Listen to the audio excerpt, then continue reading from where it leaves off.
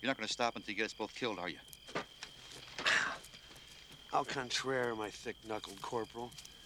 The way I figured is if the Germans think we know something they don't, maybe they'll keep us alive. For how long? Well, who cares, as long as we're not dead?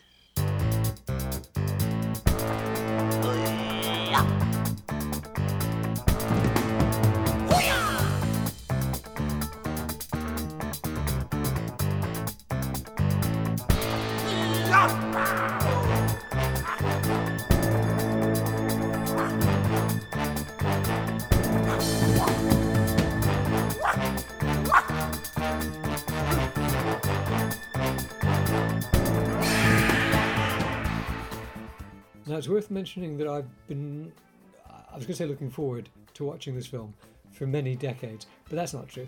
I was aware of this film for many decades and intrigued by it because when I was working on a television program, you don't know about this period of my life, when I was working on a television program called Doctor Who. Yeah, I heard that got cancelled. Yes, in fact, we killed it off. I was working with Malcolm Cole on Delta and the Bannermen, and Malcolm was talking about I've got to get this right. Is it Charles Band or Richard Band? Charles Band. Yeah. Well, Richard Band's a musician, Charles Band's the... So Charles Band movies. And he mentioned Zone Troopers, and it sounded really cool. But what stuck in my head was, I thought it was a movie about futuristic soldiers fighting maybe on an alien world in the future. It's not that at all, but it is a very cool movie. So the first surprise, as the cheesy titles unfold, but cheesy because it's just cheesy lettering, is that it was playing this big band song In the Mood. Yeah. And it's World War II. I had no idea. So I thought, okay, so it's set in World War II, presumably with aliens, which wasn't a difficult thing to guess because it begins with this guy, what you would have called a dog face. A dog face was a GI, a foot soldier, an American foot soldier, reading a science fiction pulp magazine. Yes. And that's one of the clever things about this script. There's a lot of clever things about this script. Because it's going to be about these soldiers in World War II encounter aliens, they've made one of them a science fiction fan, so you can kind of be Basil Exposition. Yeah. But it is a useful device, and I thought it was clever. It is. I also like the fact that it borrows from so many of those comics anyway. There's lots of elements of this film that are dragged in from all sources, especially the idea of the Nazis in any science fiction setting. This, I think, is probably one of the earliest proper Nazi science fiction films I can think of. That actually is a trope now. I believe that Nazis on the moon has become a trope. Yeah, I don't agree with the word trope, but okay. You disagree with a lot of these things. Cliche, how about that? Will that do? That'll do. That's what we should be using, yes. Yeah. So, as so often, I'd like to know how you came upon this. I've explained how I first heard about it. I heard that there's this guy called Charles Band who made interesting low-budget movies, often science fiction films. Zone Troopers was one of those, and it was recommended by Malcolm. How did you first come to know about it? Once again, I have Mr. Raja to thank. I have no idea what that means. Oh, see the guy who at the local corner video store. Shop, yeah. He used to give me posters that they'd stopped using in the shop, and obviously at this time, that would be every 4 days they'd get new films in. So one of the posters he gave me was the Zone Troopers poster, which, rather brilliantly, given how coy the film is a shot of the alien on a nice blue background with red lettering. It was a great poster, but he didn't have the film. So I had to trot all the way to another video shop to get the film. I used to get that from Apollo 7 in Guilders. So the poster whet your interest? Yeah, and I rented that film a lot. I'm requesting Mary to explain that wet is spelled W-H-E-T and means sharpen rather than dampen. Anyway, so that got you interested in the movie. Yeah, and I just loved it. It's everything I want from a science fiction film. Yeah, well, there's a lot to love. I don't think it quite works, but I think it's a brilliant concept. I'd say that its main problem is that the acting is very variable. Some of it's pretty good, but some of it's pretty bad. Is that a fair comment? Yeah, it is. And I think you can actually identify from the locations the sequence of filming, and you can see how the performances improve as filming goes on. But obviously, because the film's shot out of sequence, you keep backtracking and you get earlier performances compared to later performances. Oh, that's interesting. Yeah. This is just obsessive me as a child, having watched it a lot. Yes. You eventually get the hang of you're in a good position to deconstruct it. Yeah. Now, the big surprise, the titles, the credits rather, don't come until the end. I discovered it was shot in Italy. Yeah, which they do mention. I mean, they say they're in Italy, but when you look at it, it doesn't look like Italy at No, all. it just And looks it makes like no sense for it to be in Italy. it looks like Virginia. Yeah. You know? I thought it was shot in America. It's the least Italian-looking film I've seen, next to Keoma. Oh, well, we'll get to that. in a Yeah, well, moment. which we'll also get to. But yeah, it's a strange one, isn't it? I would never. I was convinced. I even made a note that this does not look like. I'm Italy. resisting the urge to say that Keoma was shot in Spain. Let's save that for Keoma. This is same problem. So it's basically It is shot on location in Italy during the Italian campaign in World War II. Yes. And just to cut a long story short, they run into aliens. Well, an alien initially. But before we get to that, I've written that they're very variable acting, but very effective battle sequences. There's a good fight scene right at the beginning, firefight right at the beginning. As with any low-budget film, you get your big action scene in very early on because you've got a lot of talk to go in the middle, and then you've got your big action scene at the end. This is the pattern with any film from this sort of genre. And the only problem with this action sequence is that the machine guns don't actually do anything. They're non-practical props, so they are literally just physical props. They don't even have a muzzle flash. They haven't even bothered to But put a muzzle flash on the you picture. noticed that because you've seen it many times. Yeah. I just watched it, I thought, okay, whoever shot this actually can do a decent action scene, which I yeah. appreciated. I thought it was very effective. Well, it's worth noting the visual effects in this film are by John Carl Buechler. I don't really know how to pronounce that. But some of the visual effects are excellent, so I was going to ask about that. He's very good at visual effects, and he went on to direct Friday the 13th Part Listen, 5, I believe. this is not a recommendation for me. It's not for you. Yes. Well, also, for me. more pertinently to present day, he died last year.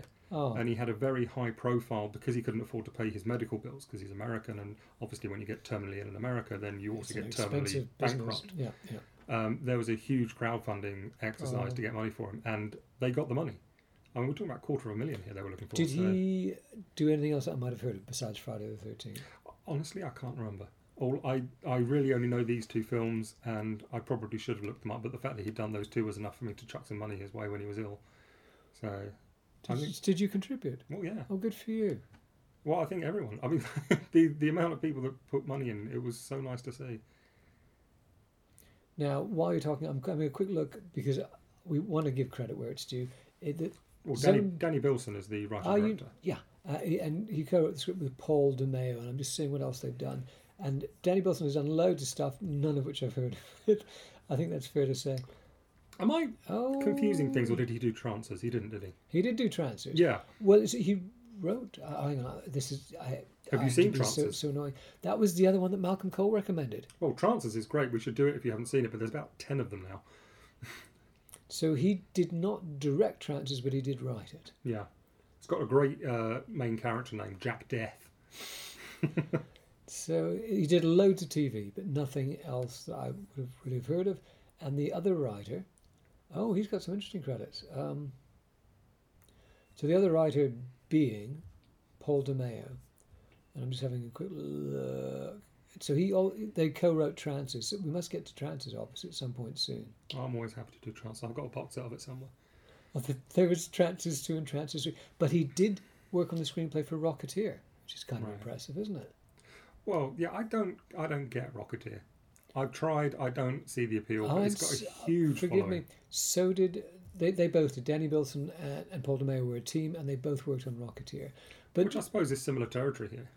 yeah, but the reason I'm surprised and pleased about that is it's a big budget movie. I thought they'd just done a lot of low budget, forgettable stuff. Yeah, but this is the mid-'80s. Something like Zone Troopers, while it's low budget now, was regular budget then. No, it was low budget then. No, I disagree. No. The amount of stuff getting made, the volume of stuff getting made, you've either got your big budget Spielbergs or you've got this, which is all straight This to video. is a very low. Okay, I could find you much lower budget crap than this from the 80s, trust we me. can agree on the term straight to video, Yeah. which defines what this is.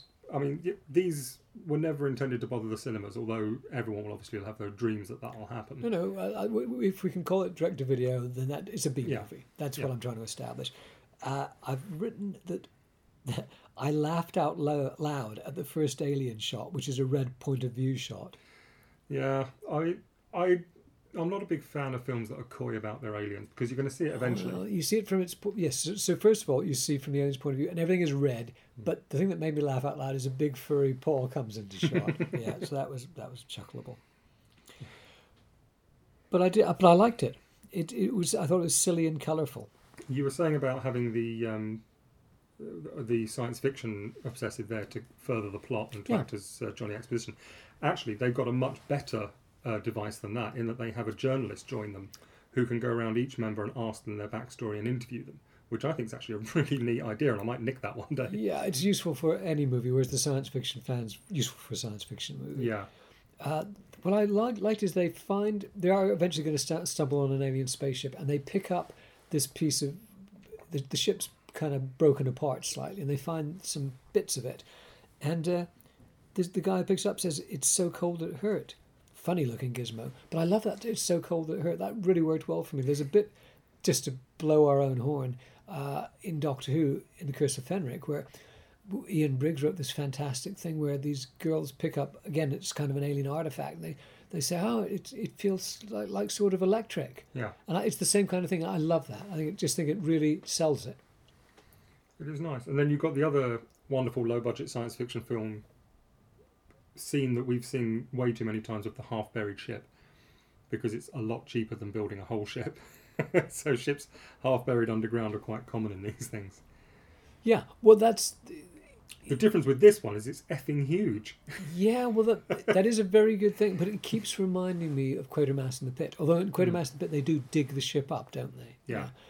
This is a very Quatermassy kind of movie. It does seem to me, maybe they'd seen the Hammer film of Quatermass in the Pit, these guys, because it does seem to have a Nigel Neal vibe to it, which is a good thing. It's an entirely good thing. I write my notes as I'm going along, and so I thought it was quite clever that the spaceship, it's cleverly summarised through drawings and photos, because the journalist you mentioned finds this Nazi camp and sneaks in, and he finds this tent full of drawings and photos of the spaceship. And I thought, well, that's a really clever way to get around it. But then we do get to the spaceship, and it is huge, and it's pretty good. Some of the shots are a bit dodgy of it, but when you get inside it, it looks great. And also, when you get quite close up to it, you can see they put a lot of detail, making it look scorched and things like that. I really liked it. I thought it was a good crash spaceship. There's well nice done, production boys. design going on, and it does look like they spent their money. The money's on the screen, which is always nice to see, because we know it's not a lot of money. They've made it look good. When that journalist is looking around the camp and they're looking at the drawings of the ship and everything else, there's a nice piece of dialogue. Well, I like this piece of dialogue where he says, "Could be some Kraut secret weapon," and the other guy says, "Or it could be ours." That is a nice piece of dialogue, yeah. This idea of fearing your own side's technology Your own and what they're government, planning. right. When they get inside the spaceship, it is seriously impressive. That's my notes. I've written Quatermass the Pit and Alien, because there's this great bit where they find this kind of viewing apparatus, which is kind of a periscope thing, and the science fiction fan says to the Sarge, "It wasn't made for a human head, Sarge." It's just a great little shivery moment. I really like that. Yeah. There's God. Again, I've got this note here about this alien, in that even up to this point, and we're about 40 minutes in, they're still being coy about showing the alien.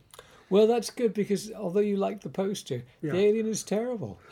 The alien is terrible, but actually no, I am going to get a fight out of him. I like that they clearly got a woman to play the alien. Oh, did they? Well, because, sorry, spoilers, folks, the alien turns out to be female. Exactly. And I never knew that it was a woman in the suit. Exactly. Once okay. you know and you're watching, you can tell that it's a woman in the suit, and it's got quite an effeminate walk to it.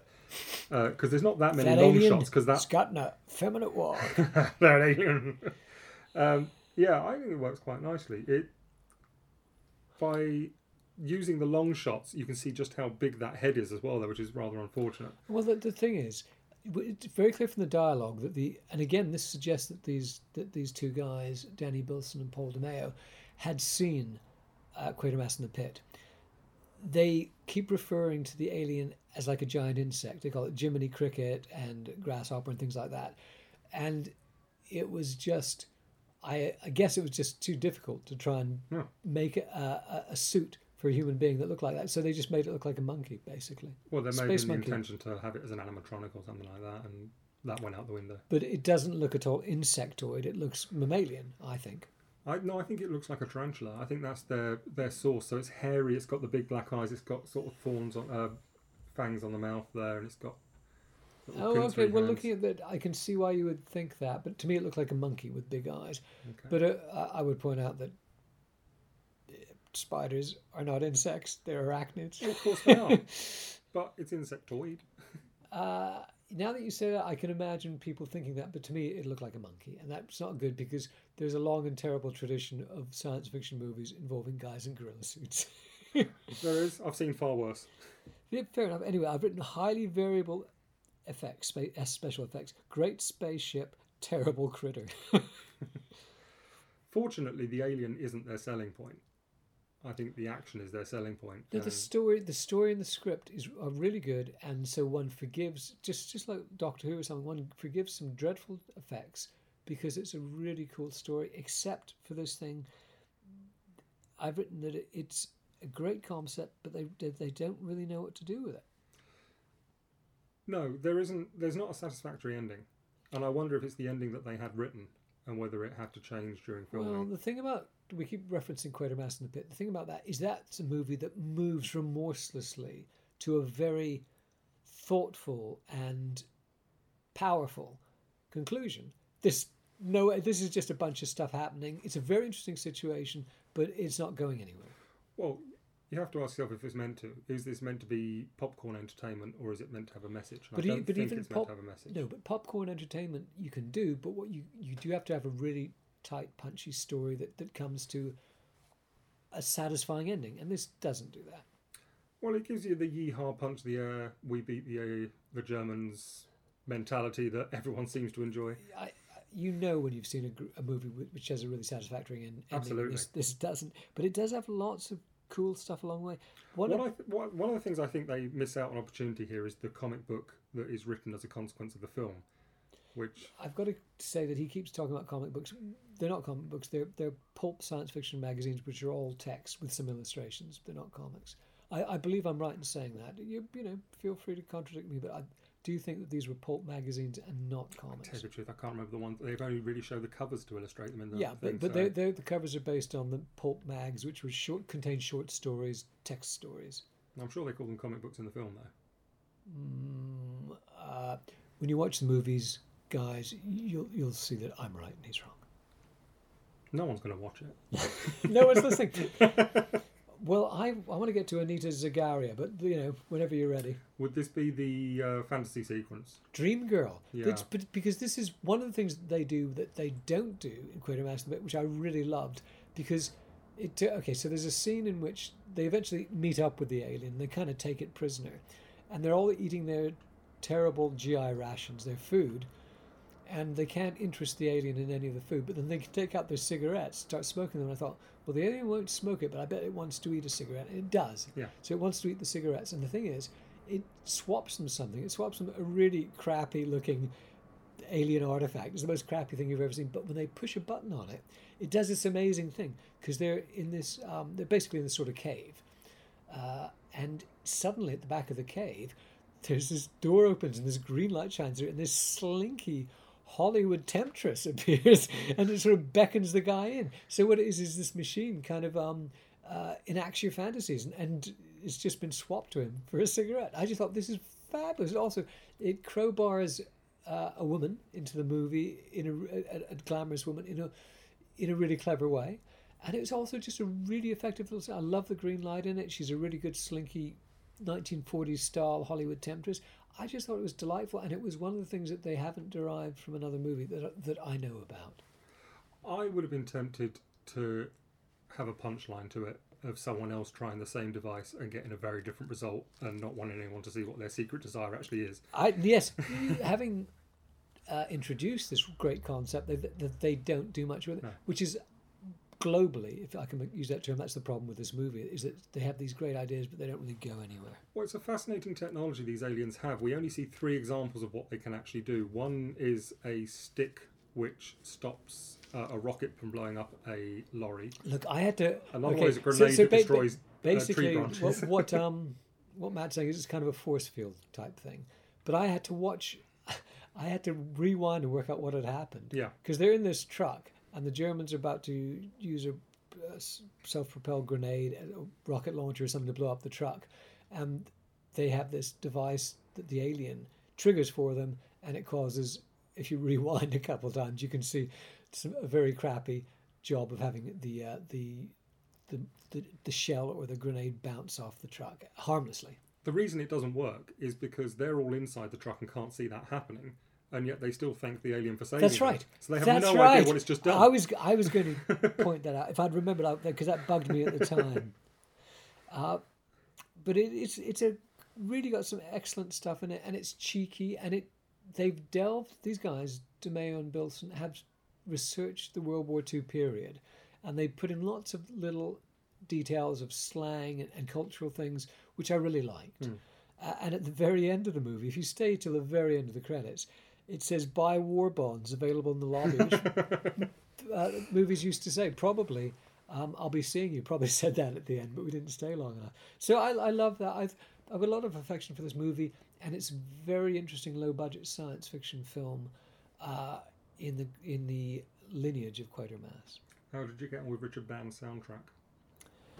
I believe it was all synthy. I can't really remember. It didn't. Well, it's synth up to a point, but I mean, bear in mind this is '85, so there's definitely an orchestra been involved somewhere, because you've got that. There's a big band noise when they do their big escape, which is full on John Williams. I like the big band in the sense of they were doing Glenn Miller kind of music. Yeah, which I liked a lot. No, there's the escape from the Nazi camp, which has a full orchestral.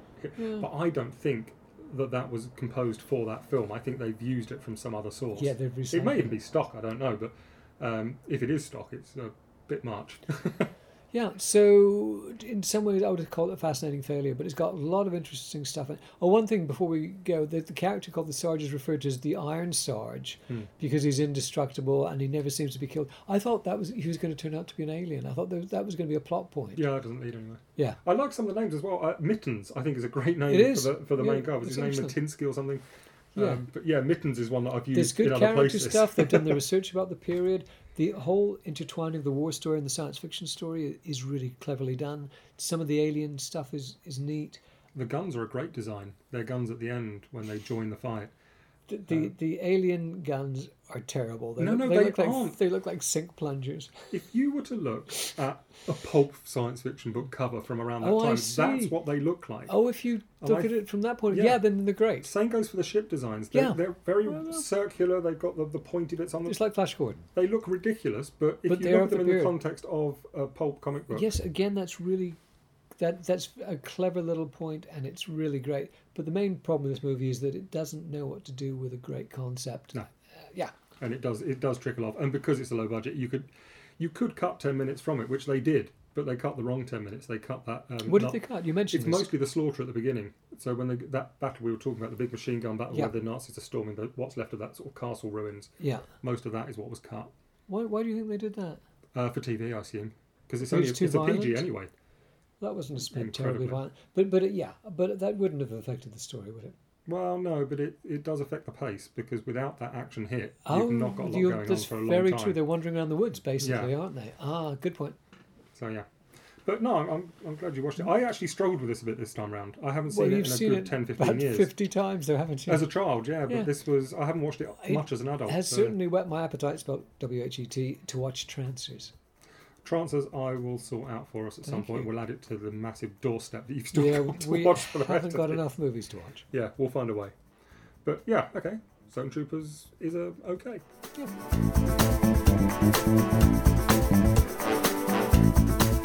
This has been a podcast by my friend Matt West and myself, Andrew Cartmel. But very importantly, the music, the fabulous music you heard at the beginning and that you're listening to now, is by Joe Kramer. Thank you very much, Joe. Thanks for the smoke. See you later.